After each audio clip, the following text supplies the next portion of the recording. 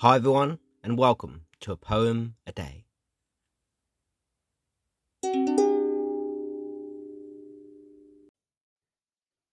Today's poem is my poem, Close to the Land, which is taken from my book of poetry, The Rambler, which was published in 2020, and I hope you like what you hear.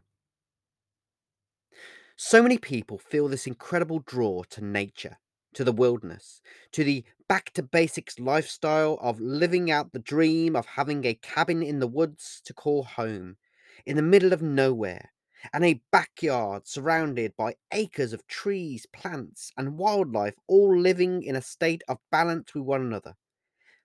Even from a young age, so many people have this automatic, undeniable, unflinching feeling deep within them that the place that they want to spend most of their time is the place from which all of our ancestors sprung from and had to endure, traverse, and adapt to for centuries. The forests, the jungles, the snow-covered peaks of mountains, the dry and arid deserts, the extreme heat, the harsh cold, and everywhere on earth has its own conditions that daily test a person's strength of will and their reason for being where they are and why they choose to do what they do.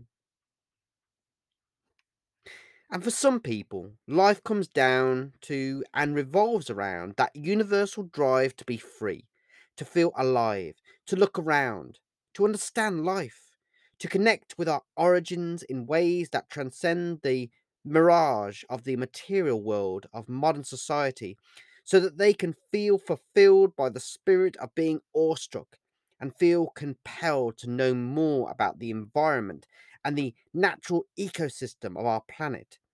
And sometimes the only way to do so is to venture into the wild and live as close to the land as anyone possibly can. If you liked what you heard in this episode of the podcast and you wanted to check out some more of my poetry or my books of poetry or novellas, then you can do so by checking out my website, markthepoet.me, or you can check out my books on Amazon or on Barnes & Noble or from Waterstones here in the UK,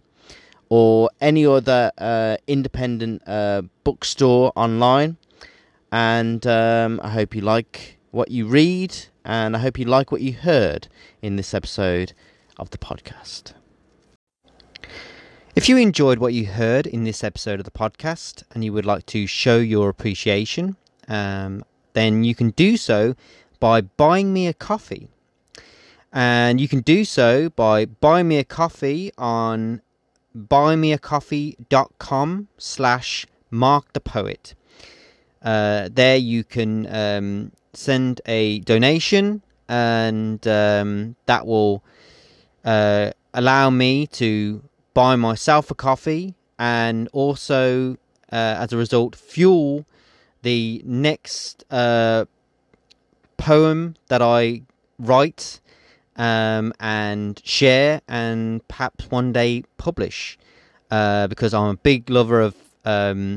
coffee. I'm an avid Starbucks aficionado, and Starbucks, I have to say, has been the catalyst of many poems that I've written over the years, and I've been to many Starbucks around the world, and there's nothing I love more than going to Starbucks whenever I can, sitting down at my favourite table with a caramel macchiato, with my notebook open, and just sitting there, being inspired by everything I hear, see, and as a result, writing a poem. And if you want to contribute to that spark of inspiration and the next generation of poems that I will get to write, then, like I said, you can do so by going to www.buymeacoffee.com/markthepoet, and I will thank you greatly.